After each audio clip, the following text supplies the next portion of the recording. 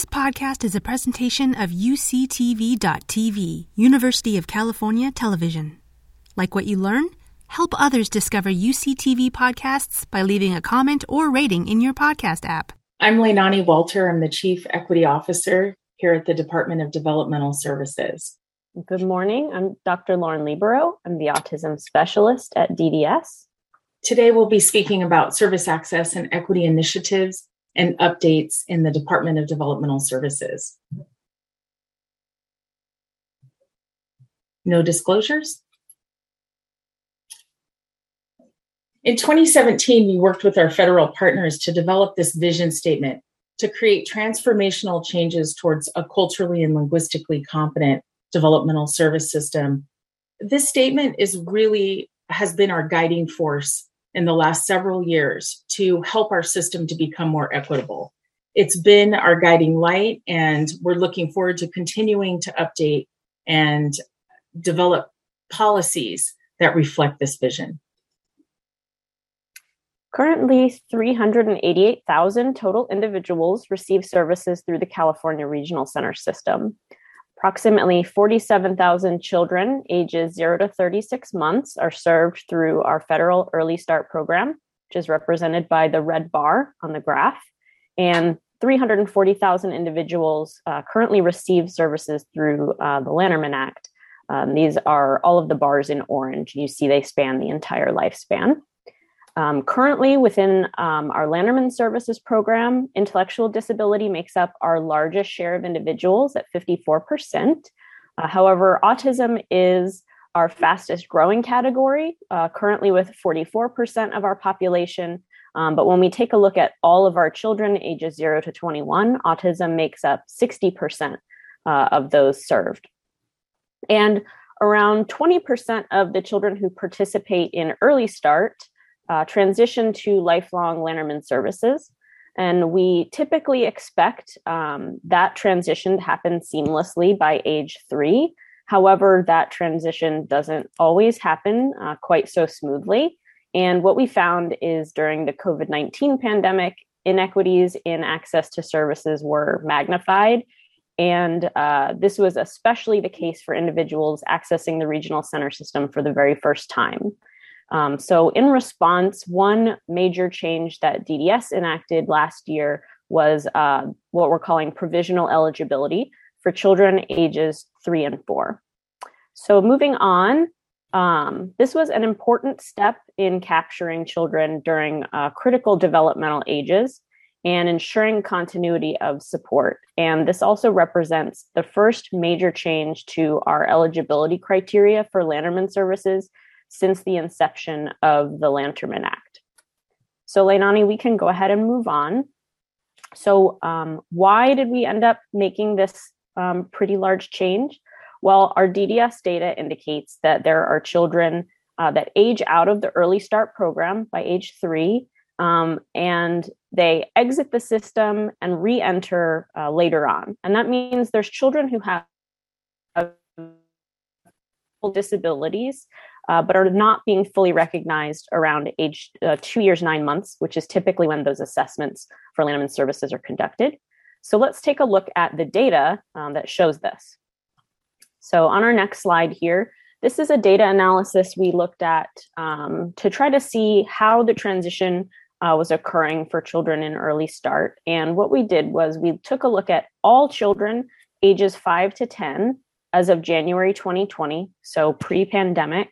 We had 63,049 children who were ages 5 to 10 who were eligible for Leinani services in all of our diagnostic categories.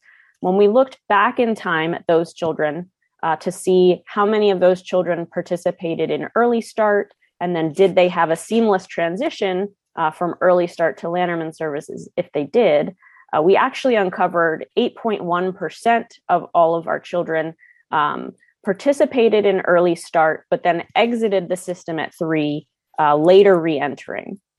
So 5,110 children experienced that delay between Early Start and Leinani. And digging a little bit deeper into the children that experienced that gap in services, We found 53.5% of them experienced that exit from the system because they were determined not eligible for Lanterman Act services. 40% of them exited after early start because the family never completed the eligibility process. And then just 6% were coded as other. So they dropped out of our system, but we don't quite know why. So why would 53.5% of these children who really did have an eligible disability, why would they be determined not eligible for services at 3? Well, there's a few clinical challenges that occur around that time. So one example would be it may be difficult to finalize a diagnosis of a disability by the end of the second year of life.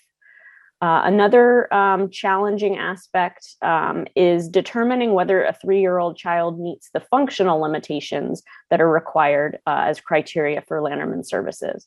So, for example, a clinician might be looking at a 3-year-old and they're trying to determine, does this 3-year-old have the capacity for independent living? And that's a really hard determination to make at that developmental point. So those are two clinical reasons that we might be seeing children being determined ineligible at that age. And then we may also have an intersection between those clinical challenges and some potential cultural biases or challenges that come in for children who are non-English speaking being assessed with traditional clinical tools. And in this analysis, we did find that there were children from some ethnic groups that were more likely than the statewide average to be determined not eligible for services at 3. This included children who identified as Vietnamese, Korean, Chinese, Hispanic, or multiple ethnicities. And I'd also like to mention this pattern of exiting early start and then later re-entering was most common for children who ultimately received a diagnosis of autism. And historically, we have studies that show children who are Black or African American or Hispanic tend to have a delayed diagnosis of autism. So that may also be a factor at play here. So in an effort to ensure that children are experiencing a continuity of services during these critical developmental years, we introduced provisional eligibility in July of 2021. So let's take a look at our provisional eligibility side by side with our Lanterman Act criteria. And for your review or your reference, I have these on the next slide. And the main differences here are for provisional eligibility, it's limited to children who are 3 and 4 years of age, whereas the Lanterman Act eligibility is for any age. On provisional eligibility, a child does not have to have a formal diagnosis of a developmental disability, and they only have to meet on 2 of the functional limitations instead of 3. But for both categories, a child does not have to have participated in early start services to qualify. And for both of these categories, the services are going to be the same, the services that are described in the Lanterman Act. Now, before I move on, I do also want to note in our data analysis, we did find about 40% of the children that that gap between early start and Lanterman services exited because the family never completed the eligibility process. So I really want to highlight the important role that clinicians play, not only in early identification of our kiddos, but also supporting parents who have concerns, making sure that those parents get referred to the regional centers, and making sure that the parents are able to follow through with the process. They feel supported through the process, and that those families know that they are allowed to return to the regional center later on, even if they're determined ineligible or if they drop out of the process and don't finish it at a specific time. Okay, another recent initiative that DDS introduced to address inequities around clinical assessments is our implicit bias training, which Leinani is going to speak to now. Yes, this is one of our new policy initiatives that was put forward in conversations with our African American community. Coming together with our leadership group, this was one of the ideas that comes from that community engagement. Implicit bias training, of course, raises awareness of unconscious biases and it helps us to improve, to think about our own biases through our own experiences. Regional center eligibility, as Lauren just spoke about, is the first step in our developmental system. Implicit bias training is just one way, it's one strategy that clinicians and regional centers can take to learn new ways to address their biases and to make sure that they're making a fair decision. This new policy will be implemented for all case management clinicians as well as contractors doing intake in our system. So we're in the process of going through the contract process and looking forward to developing this training more with our partners, with input from our stakeholders. Lauren? One metric for service access that we have been tracking for several years is purchase of service dollars, which is dollars spent directly for the purchase of services for an individual. And we've been looking at how many people have what we would describe as low purchase of service, which is defined as less than $2,000 purchase of service in a year, or individuals who have no purchase of service, so $0 within a year, even though those individuals are eligible for services. And this graph illustrates the proportion of children that have low or no purchase of service by ethnicity. And this is compared to the statewide average percentage of low or no POS for all ages, which are those two horizontal bars across the graph. And you can see the share of children that have no purchase of service, which is the orange bars, is actually lower than the statewide average for all groups and ages. And the share of children that have low purchase of service, which is in blue, all groups except other are lower than the statewide average. So in general, we're seeing for children, the low and no purchase of service shares are lower than average. However, children may still experience inequity, even if the shares are less than the statewide average for all ages. For example, we see children in the other group are experiencing twice the proportion of children who have low purchase of service compared to white children. It's also important to examine qualitative measures and other complementary methods to see the whole picture of an individual's experience with access to service. So, for example, some individuals may be in an area where they have greater access to generic services, or they may have very good private insurance that's covering a lot of services for them, or they may access lots of services through their school district. But this is one metric that does give us a picture of how much access an individual has to regional center services specifically.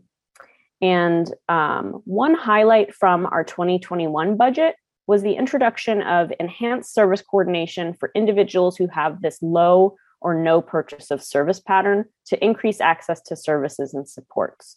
So Leinani, let's take a look at the next slide. Now this program, this is going to reduce the caseload for service coordinators to a 1-to-40 ratio to support up to 4,200 individuals statewide to ensure that they have adequate service coordination, increased access to service, and to try to build communication and trust within the system. Include television beyond just their purchase of service. We're also going to be looking at outcome measures, like does this family feel supported by the regional center? Are they satisfied with the types of services that they're accessing, not just the purchase of service?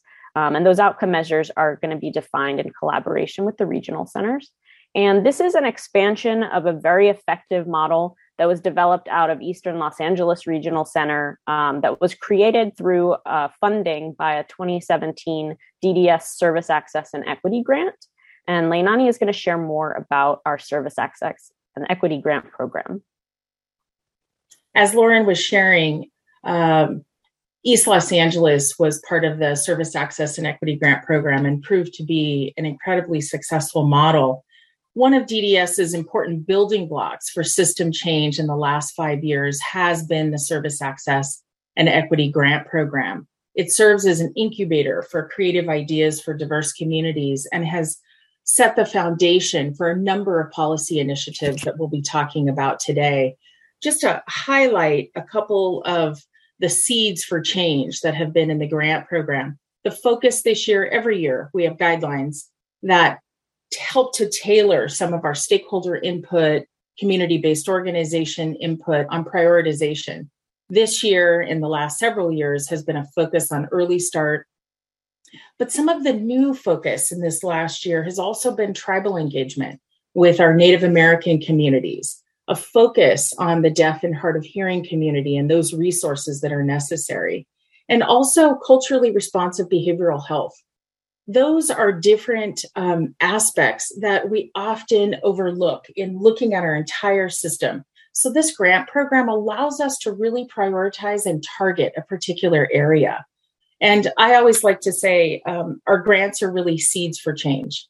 And I really do mean that, because our grants have provided us information in a small community, for example, the Hmong community or Cambodian community, or small pockets and focusing on Black infant health. Some of these initiatives not only have taught us and helped us to learn, but have helped to expand this knowledge to other communities statewide.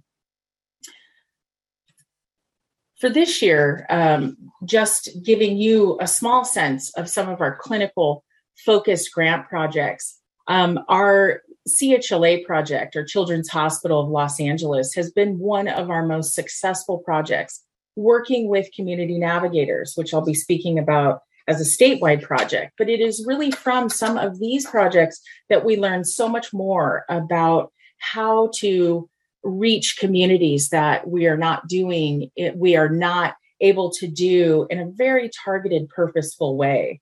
So, for example, the Korean Special Education Center, KSIC, not only helps us with early intervention and advocacy, but help to translate those important materials that Lauren was speaking about, helping families get to the evaluation. There's a lot that goes on before a family reaches the assessment team, the assessment process.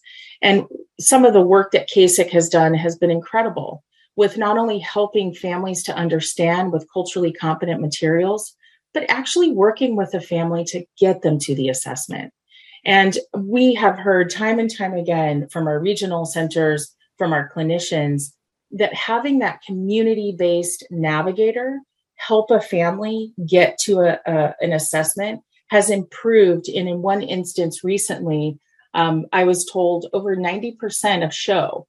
So in other words, out of 100 children with community-based organization help, it's 90%. Without that help, it's 20%. I think that's really critical to understand, because we serve such a diverse community. We have to ensure we have bilingual clinicians. As Dr. Hutro, so eloquently put, so many important topics, having bilingual clinicians that are able to understand not only by language, but help families to understand what the process is like. Some of these opportunities have happened, of course, with UCI Irvine Health, virtual developmental screenings. During the pandemic, many children and families were not able to reach and to get some of those developmental screenings. This was a model, the opportunity to be able to still access clinicians. And of course, we have a number of regional centers conducting developmental screenings, and Orange County is one of those examples, partnering with CBOs, with multilingual clinicians that offer and go into a community that they often would, so they take the assessments into the community rather having families make their way to a localized office. I think these are excellent models for how we need to strategize to reach our diverse populations. The Community Navigator program, as I just spoke about, is now a statewide program. We're so thankful to be partnering with our family resource centers statewide, having a Community Navigator program in all 21 regional centers. And I think an important highlight is this is a strategy that's not been implemented just in our grant program. It's the community healthcare worker model.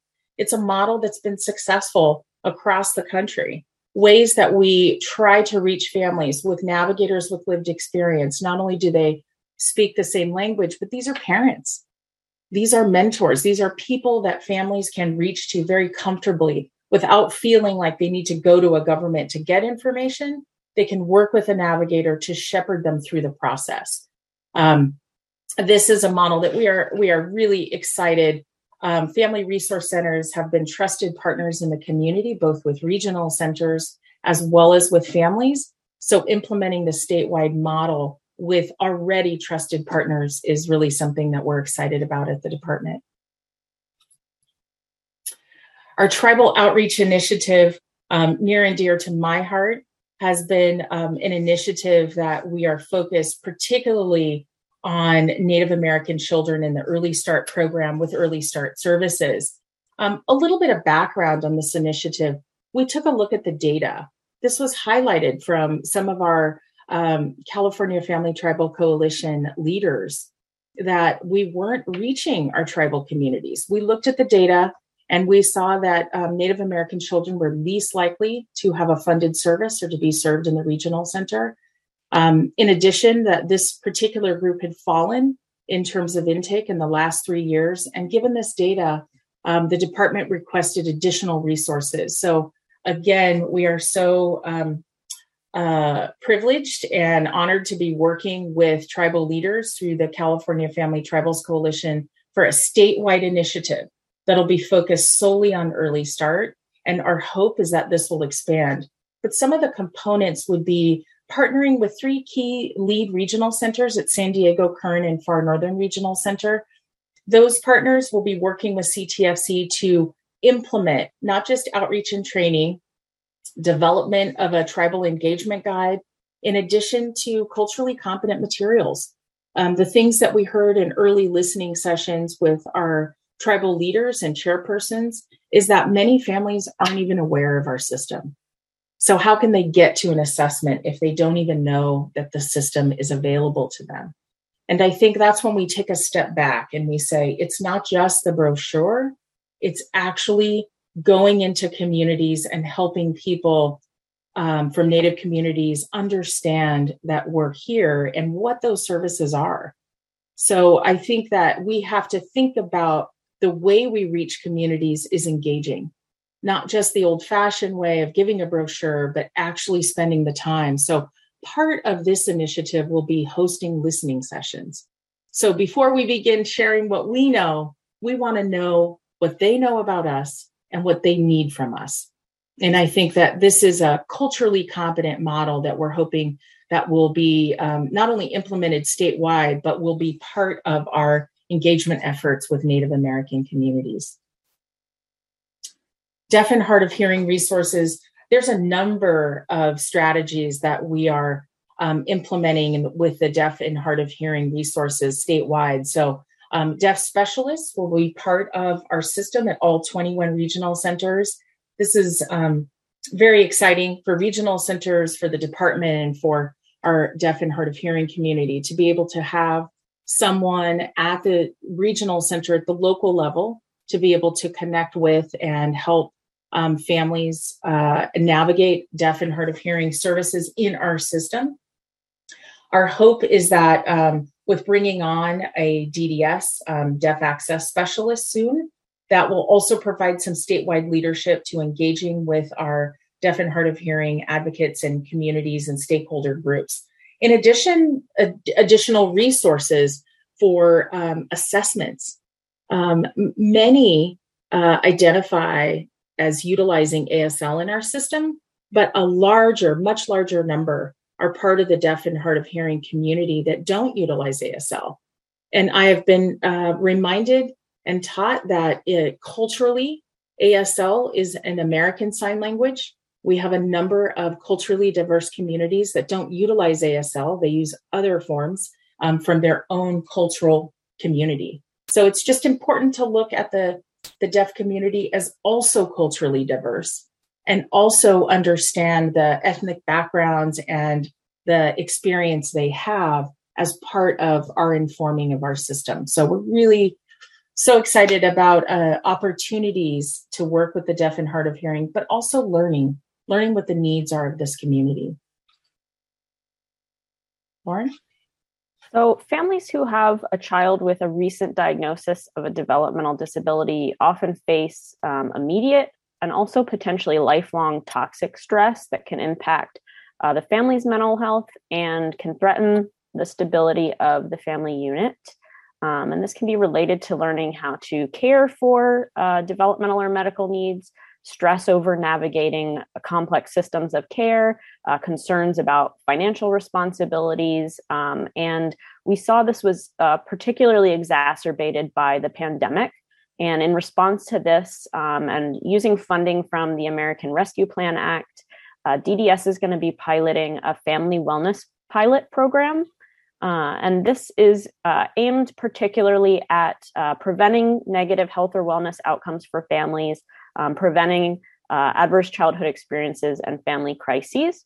And this program is going to have a specific focus on developing culturally and linguistically sensitive and effective services, and will be at no cost to families.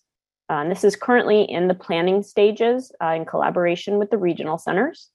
Then another program that was included in the American Rescue Plan Act is our coordinated family support services. And what we've seen in our DDS data is a trend over time with more individuals remaining in the family home into adulthood. And we see pretty substantial differences in the proportion of individuals living in the family home when we look across racial and ethnic groups, with non-white individuals being far more likely to live in the family home than white individuals. And further, our data shows that individuals who live outside the family home have more coordinated services and access to services than individuals who live within the family home. So this program is going to be a service that is aimed at assisting individuals and their families in accessing coordinated and effective supports in-home, with a focus on service equity and expanding our culturally and linguistically competent services and supports, and increasing access to those supports and services in-home. And we have so many other equity-related initiatives this year that if we had time to share, we would, but we wanted to note that multiple policy equity initiatives have been driven by stakeholder input and data. Bilingual pay, I just want to highlight a couple. Bilingual pay differential, it doesn't sound as exciting as some of our other initiatives, but it is so critical. It increases the choice for families. We often hear this from some of our Asian community and our Cantonese speaking community and Vietnamese, that families want respite providers that speak their own language. Welcoming someone into your home who doesn't speak your language is not something that's optimum. And many families decline a service because they don't have someone from their culture or community. So bilingual pay differential is the hope that we can increase some of the capacity in our system. And language access and cultural competency, an opportunity for not only increasing translation, the things that we might need, but also offering the opportunity for orientations in native languages, for offering some consistency in translation and interpretation. The opportunity for this additional funding will help us to be a more accessible system to communities that speak other language, and also for those who require plain language. My brother is served in the system, and he is a person that would require plain language access. I think it's always important to look at our self-advocate community and ensure that the materials that we have for them are also accessible. And so language access and cultural competency, those resources that are being put in that annually, is a really important aspect of service access and equity. And community engagement. It's a good way to end our conversation with you today. Building trust with diverse communities has truly been at the heart of all of the work that we have put forward in service access and equity in the last year. Part of the silver or gold lining, honestly, of the pandemic has been forming the African American Focus Group, having the opportunity to hear directly to the department. And this group includes regional centers. It includes leaders from our service provider community. It includes families and family resource centers. So we have a diverse vision coming from that group, but also reminding us a number of things that Lauren and Dr. Hutro have said, basic needs. Many of our conversations that we've had with the Latinx community and in our early tribal engagement has been, we can't get to an assessment until we have food in our belly, quality housing, ensuring that our families, when the pandemic started, didn't have jobs. And the immediate need was for food. The immediate need was for masks and things related to and needs for the pandemic. We worked with our community-based organizations to ensure some of those resources can get to our families directly. Working with regional centers, CBOs work partnered with regional centers to ensure that they are receiving and connecting to those small indigenous communities in Mixteco communities on our coastal areas. Working with our number of CBOs with our community-based organizations and our cultural specialists. These conversations occur monthly for the department. So again, when we used to have opportunities and have large meetings, now we've narrowed those opportunities to have focused conversation. They're meaningful. They have moved a department, they have moved a state to think differently about how we serve people. And our hope is that this vision of ensuring that our system is more accessible and diverse, not only in our policies, but in the way we engage with people. So I hope that this information has been helpful. We have some resources and links here on Early Start and, of course, Regional Center eligibility, as well as our grant program. And you can look and see the grants that have been awarded, the new grants this year, and get a sense of the work that's been done by our community partners and how much we have still yet to learn and how much work we still have to do. And we so appreciate your time today. You've been listening to a podcast by University of California Television. For more information about this program or UCTV, visit us online at uctv.tv